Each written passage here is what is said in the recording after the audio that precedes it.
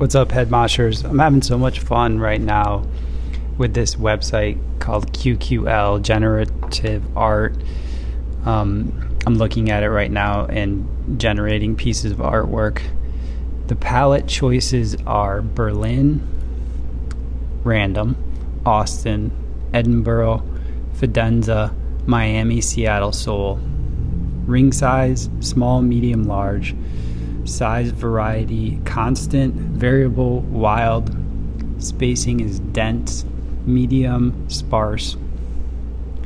Rings 1, 3, 7. Ring thickness, thin, thick, mixed. Margin, none, crisp, wide. Turbulence, none, low, high. Direction, circular. Horizontal, diagonal, vertical, random, linear. Explosive, spiral, circular, random, radial. Structure, formation, orbital, formation, shadows. And right now I'm using a combination of these that gave me some other really interesting outputs. I probably have output 1,500 of these so far for a contest that's going on, and I'm just enjoying it immensely. The artist's name is Tyler Hobbs, and the other artist goes by Dandelion Whist on Twitter. You can look them up. The website is qql.art, and you use a Web3 wallet to save your work. And I tend to get obsessed about things like this when I'm really into something, and it's P5JS, so I've been into that for a while. And so I just wanted to share that. Really fun, exciting artwork. Really enjoying the process of making these and looking at them. Thanks for listening. I've always been interested in how art and technology work together. Photography, things of this nature. Adobe Photoshop, animation, all the different tools you can use to make artworks. And then, depending on your technical know-how, your technical abilities, you can do things that other artists can't do.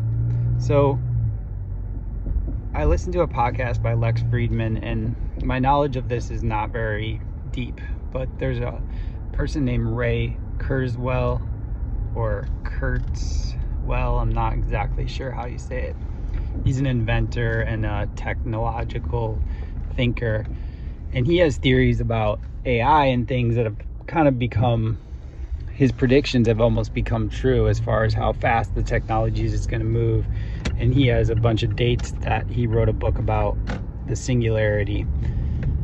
So I want to read more about him and understand this, but I've been noticing, just like everybody else has been noticing, technology, cell phones, all these things that have become a part of our lives. How is it going to impact education, and at what point will education stop resisting against it and start integrating it?